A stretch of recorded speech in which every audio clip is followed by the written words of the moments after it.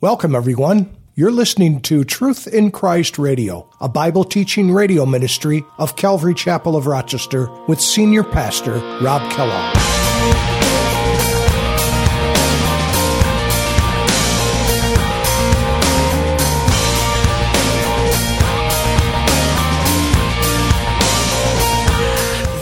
And then verses 11 through 18 speak of a second beast, like the first beast, empowered by the same demon, by the same devil. Satan is controlling both of these two characters, and they are very important characters in the book of Revelation. In fact, they're the reason why things are going to such a mess. To the rock I cling. How can I keep from singing your praise? How can I ever say enough? How amazing is your love? How can I keep from shouting your name? I know I am loved by the King, and it makes my heart wanna sing.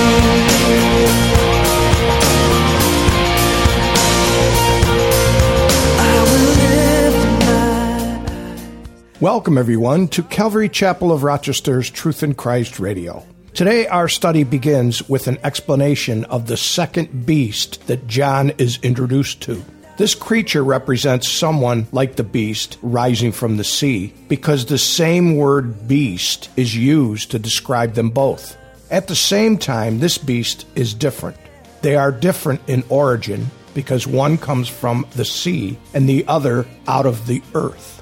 They are different in rank because the second is subordinate to the first and causes the earth to worship the first beast. They are different in appearance because the second has a mild, lamb-like appearance. Now let's join Pastor Rob. Let's open our Bibles today to Revelation chapter 13. Revelation chapter 13. Let's go ahead and read it. We're going to take communion today. We got a lot to cover, so I'm just going to read it, and then we're going to get right into it, okay? In Revelation 13, it says, "Then I saw another beast coming up out of the earth, and he had 2 horns like a lamb, and spoke like a dragon. And he exercises all the authority of the first beast in his presence, and causes the earth and those who dwell in it to worship the first beast, whose deadly wound was healed. He performs great signs so that even he makes fire come down from heaven on the earth in the sight of men. And he deceives those who dwell on the earth by those signs which he was granted to do in the sight of the beast, telling those who dwell on the earth to make an image to the beast who was wounded by the sword and lived. He was granted power to give breath to the image of the beast, and the image of the beast should both speak and cause as many as would not worship the image of the beast to be killed. He causes all, both small and great, rich and poor, free and slave, to receive a mark on their right hand or on their foreheads, and that no man may buy or sell except one who has the mark or the name of the beast or the number of his name. Here is wisdom. Let him who has understanding calculate the number of the beast, for it is the number of a man. His number is 666. Isn't this exciting to talk about? I'm so glad we have one shot at all of this here in the book of Revelation, and then we get right back into the Gospels. I'm looking forward to that. But it's important for us to understand because we're living in a very dangerous time. We're being conditioned. I don't know if you know that. We're being conditioned. We have been for several years, but there's a tide that's been building up, and it's building and building and building. And so this can't be more appropriate and applicable to what we're experiencing today. You know, I had no control, honestly, over how we were going to be here at this place in the Scriptures at this time. There's no way I could have prepared for that. It would be lunacy to even do that. You remember that when Pastor Jeff left, he had finished Hebrews, and we started right in James. And we just been going, plodding along, verse by verse, chapter by chapter ever since. And isn't it a coincidence? Oh, I'm sure it is. It's just a coincidence that we're here at this time in our history. I believe that there's a reason that God put this here, and the reason we're here, and I had nothing to do with it. And I love that because it's so safe just to be walking with God and letting Him throttle the whole thing. I had no way of pushing it forward or holding it back. There's no way I could tell where we'd be at this time. if I even attempted to try and control that. So I love that about God. And I just attest that to him. So notice what it says. It says, then I saw another beast coming up out of the earth, and he had 2 horns like a lamb, and spoke like a dragon. This another beast is really another beast of the same kind as the first beast. Remember, the first beast that we talked about in the first 10 verses of chapter 13 was referring to the Antichrist, this man of sin, the man of lawlessness who's going to come upon the earth shortly after the church is removed. After the church is removed, then it tells us in 2 Thessalonians chapter 2 that the church has to be removed, and then he will be revealed. It must be that way. We are at the point now where we would be able to call him out and identify him much quicker than the world would, because they have no idea who he is, his intentions, his agenda. And they think it's just, many people don't even know it, folks. You and I have had the privilege of hearing these things in the Word of God for years, some of us for 20 and 30 years or more. And it's all very familiar to us. It's in RAM. It's in our random access memory. It's here in short term, and we understand it. We don't completely understand it, but we know what's coming. But there are people who have no idea. They have no idea whatsoever. And so they are living right now with no hope. They are living in a world where they can't see and understand what's coming. You and I do. What a great Savior we have. He tells us in advance. Isn't that what a good shepherd does? He tells in advance so that we're not frightened, because believe me, there is enough to be frightened about today. Even in the normal course of human events, things happen in our lives that scare the daylights out of us. And God tells us in advance. And why does he do that? Because he wants to prepare us so that we're not overcome and wrought with fear. Do you understand? And many people today are wrought with fear, even Christians. And yet God has told us in advance. But this other beast, the one that we're speaking of today, verses 1 through 10 in chapter 13 talk about the first beast, the Antichrist, the man of sin. And then verses 11 through 18 speak of a second beast like the first beast, empowered by the same demon, by the same devil. Satan is controlling both of these two characters, and they are very important characters in the book of Revelation. In fact, they're the reason why things are going to such a mess. It's because of Satan that there's wars and diseases. It's because of all these, all of these racial things that are happening in the world. It's because of sin. And he is the author of it. Satan is the author of it. And he is behind the Antichrist and this second beast that we're talking about today. And so who is this beast? He's the third member of the Trinity, of the demonic Trinity, and he's the false prophet. In fact, there are passages in Revelation that speak of this being the false prophet. We don't have to look very far. We can look at Revelation 16, verse 13. What does it tell us? And I saw 3 unclean spirits like frogs coming out of the mouth of the dragon, who is Satan. We already know who that is. Out of the mouth of the beast, who is the Antichrist. And out of the mouth of the false prophet. There he is. He's unveiled. He is the false prophet. That is the one that we're speaking of today. And also in Revelation chapter 19, verse 20, it speaks of his demise. It says, then the beast, the Antichrist, he was captured, and with him the false prophet, who works signs in his presence by which he deceived those who received the mark of the beast and those who worshipped his image. These two were cast alive into the lake of fire burning with brimstone. That is their ultimate end. It's called Gehenna. It's called the second death. There is no escaping that judgment, and it lasts for eternity. Right now when people die, and if they go to heaven, they're immediately with the Lord. If they go to hell, they go to this place. They don't go to this place, but they go to Hades. They go to a place that's really a container, if you will, waiting for the day of the great judgment, where everyone in that place will ultimately be cast into their final demise in the lake of fire. And do you think it makes God's heart glad that is going to be? Let me tell you, he does not delight in the death of the wicked. He never has. It is better, he would much rather that men would turn from their sin and live. That is his heart. That's his character. There is no delight in the heart of God when anyone rejects him and ultimately spends eternity separated from him forever. There is nothing in the heart of God that delights in that at all. And so, even though I'm flippantly going by these things, sometimes I think there demands a pause of gravity here.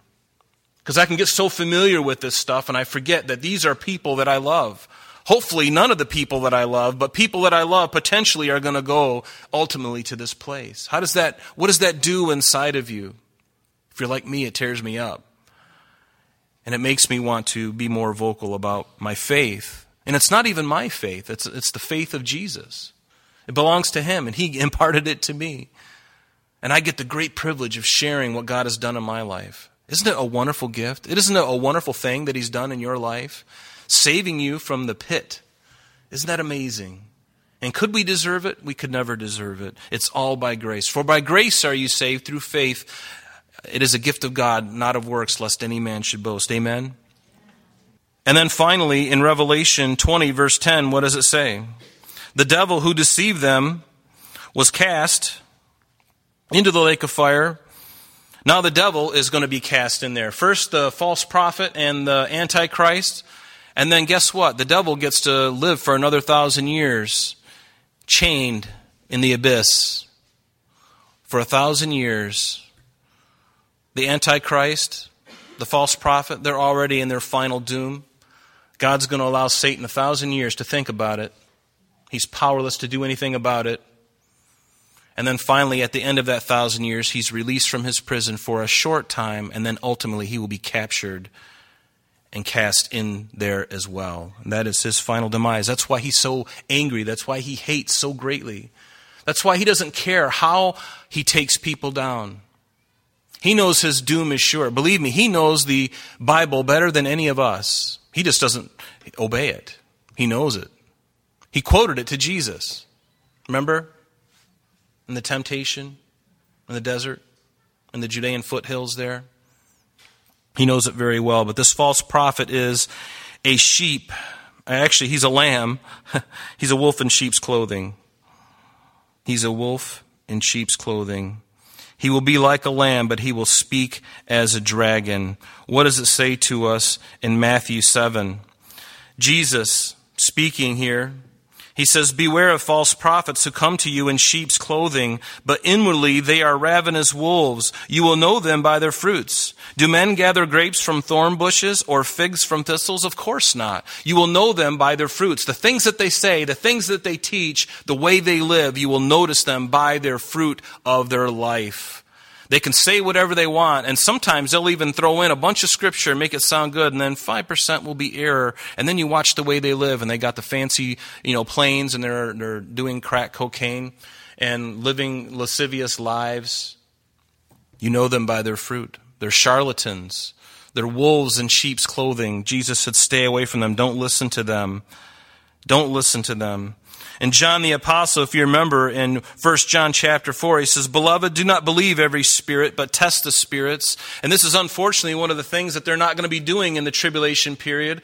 They're not going to be testing the spirits, and therefore he is going to deceive the whole world. Many in the whole world, I should say. Most of the whole world, except for those who have given their heart to Christ during that time. And it's going to be very difficult to give your heart to Christ in the tribulation period. The deception and the delusion is going to be so great, folks. Let me tell you, we know nothing about delusion and deception, but when this happens, don't think that you're so strong. And I've heard people say, well, I'll just give I'm going to live the way I want now, and then when the church is removed, then I'll give my heart to the Lord, because then I'll know it's real.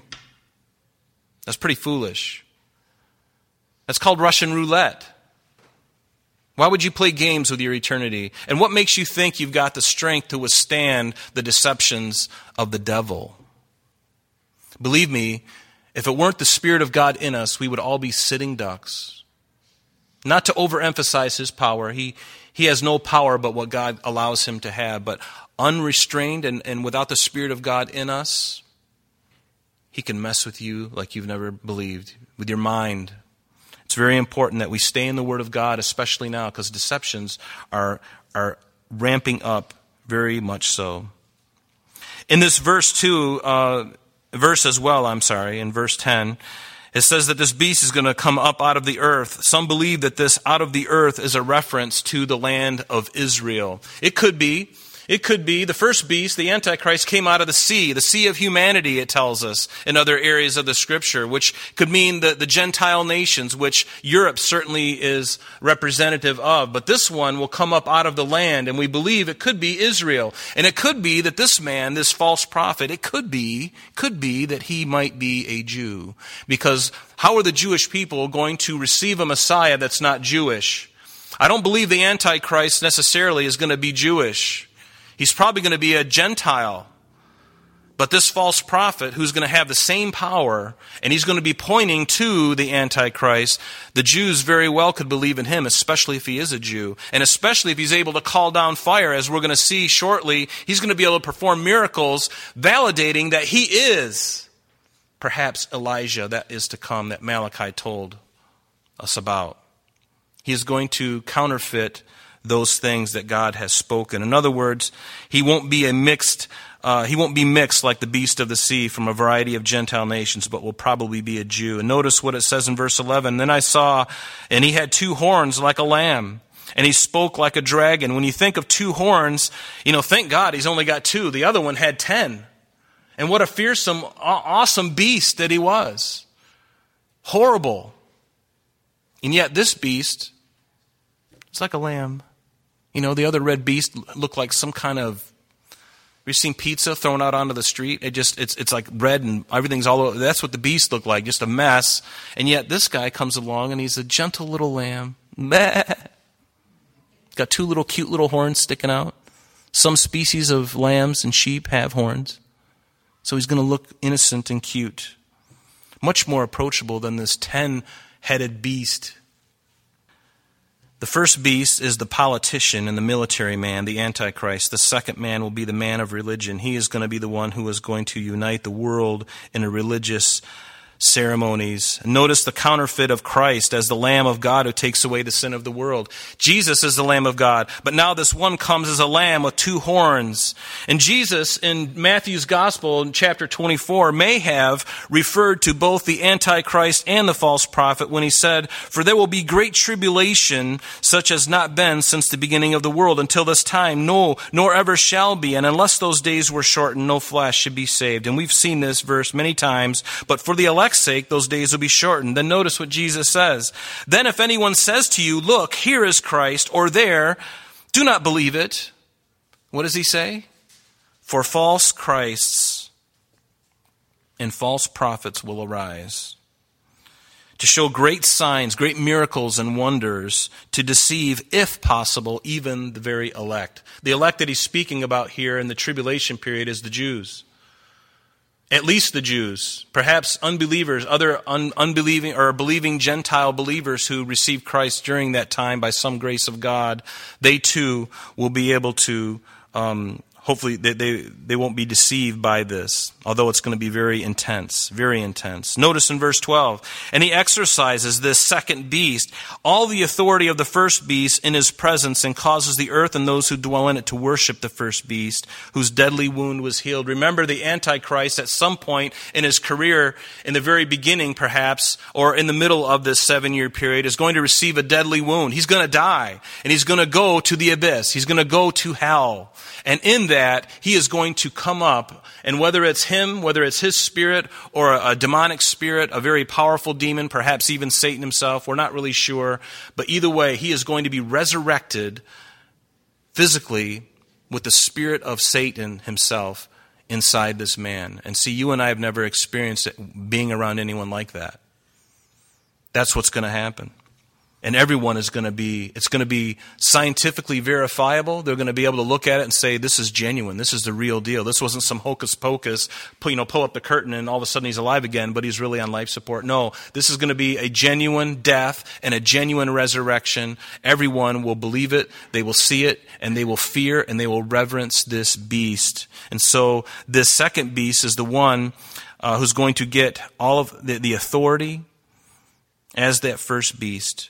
And he's going to cause the earth and those who dwell in it. The earth, okay? This is not just a location specific like New York or New Jersey.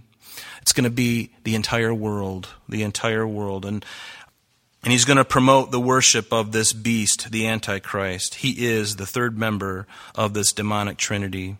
And notice, He caused the earth and those who dwell in it to worship him, to worship the beast.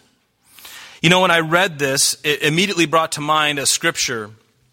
And it was Psalm 24. If you remember, it says, the earth is the Lord's. The earth is the Lord's. Wouldn't we all agree it belongs to him by right of creation? In fact, not just the earth, but all the other planets, the whole universe actually, he holds in the span of his hands. The earth is the Lord's, and it's all of its fullness, the world and those who dwell therein. And here is a direct confrontation against that one psalm, that one verse, because now this beast, this Antichrist, causes the earth and those who dwell in it to worship Jesus? No, to worship this false Christ, this Antichrist, who is not going to be so much opposed as he's going to be the one in place of. He's going to counterfeit everything he does so that, because if he outright opposed him, initially everyone would be suspicious, but he is going to replace him, and he's going to counterfeit it so people will think that he really is Jesus, that he really is the Messiah. The Lord belongs to the Lord, but for a brief time it's going to be under Satan's control, but not for long.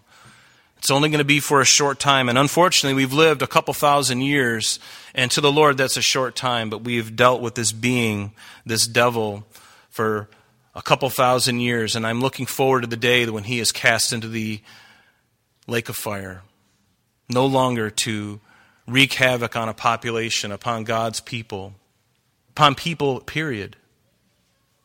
Satan has always desired to be worshipped. You recall, and we looked at this last week in Isaiah chapter 14, as Isaiah is talking to the king. He actually, in verse 12, begins to talk about the power behind the throne, the power behind the king of Tyre, I believe it was. And notice what he says, and this is the heart of Satan. What is his boast? It begins in verse 13. God speaking says, Satan, you have said in your heart, I will ascend into heaven. I will exalt my throne above the stars of God. I will also sit on the mount of the congregation on the farthest sides of the north. I will ascend above the heights of the clouds. I will be like the Most High. And I love what it says. God says, oh, is that true? Verse 15, yet thou shalt be brought down to Sheol, which is hell, in your King James, to the lowest depths of the pit. Those who will see you will gaze at you and consider, saying, is this the man who made the earth tremble, who shook kingdoms, who made the world as a wilderness and destroyed its cities, who did not open the house of his prisoners? All the kings of the nations, all of them sleep in glory, everyone in his own house. But you are cast out of the grave like an abominable branch, like the garment of those who are slain, thrust through with the sword, who go down to the stones of the pit like a corpse trodden underfoot. Good grief, the Lord is pronouncing judgment upon this being. And it's certain, it's sure, it's going to happen. Satan has always desired worship. And just as this false prophet is going to give worship to the Antichrist, the beast, the first beast, he even tried to get Jesus, Satan tried to get Jesus to worship him. We looked at this last week too, but it's good for us to look at this again. The devil takes him up into a high mountain and tells him all these things, he showed him all the kingdoms of the world somehow. All these things I will give you if you will fall down and worship me. And Jesus said, away with you, Satan, for it is written, you shall worship the Lord your God, and him only shall you serve. And nothing has really changed. His desire for worship is so great. And even if he gets it just for a short period of time, it suffices him. Can you imagine a character like that? Have you been around somebody who wants something so bad, they'll sacrifice anything and everything, even if they only have it for one moment? That is who he is. That's the mind. And make no mistake, he's a very powerful individual. Very powerful. And he's a genius. I'm sorry, that's all the time we have for today, but please join us next time as Pastor Rob continues our journey through the book of Revelation. Calvary Chapel of Rochester is located at 2503 Browncroft Boulevard, Rochester, New York, 14625. You can reach us at our church office between 9 a.m. and 4 p.m. Monday through Friday at area code 585-586-3140. If you would like to have an audio CD of today's message mailed to you in its unedited form, simply mention today's date when contacting our church office. You can also contact us via the web by logging on to www.calvaryrochester.com. There you will be able to access a number of useful things, such as information concerning our beliefs, our ministries, contact information, our location, service times, and much more. You can also download or listen to the radio and sanctuary messages free of charge from the teachings link at the top of the page. To listen to Calvary Chapel of Rochester sanctuary messages or Truth in Christ Radio on your mobile device, just subscribe to both through Google Play and Apple Podcast. You may also join us on Sundays and Thursdays through live streaming of our services and Bible studies. Just click on the online services link. We're so glad that you could join us today. And if there is any way that we can bless you in your walk with Jesus Christ, please don't hesitate to call our church office. Remember, Jesus said, "I am the way, the truth, and the life, and for this cause I have come into the world, that I should bear witness unto the truth. Everyone who is of the truth hears my voice." May God bless you in abundance today as you walk with Him. And until next time, this has been Truth in Christ.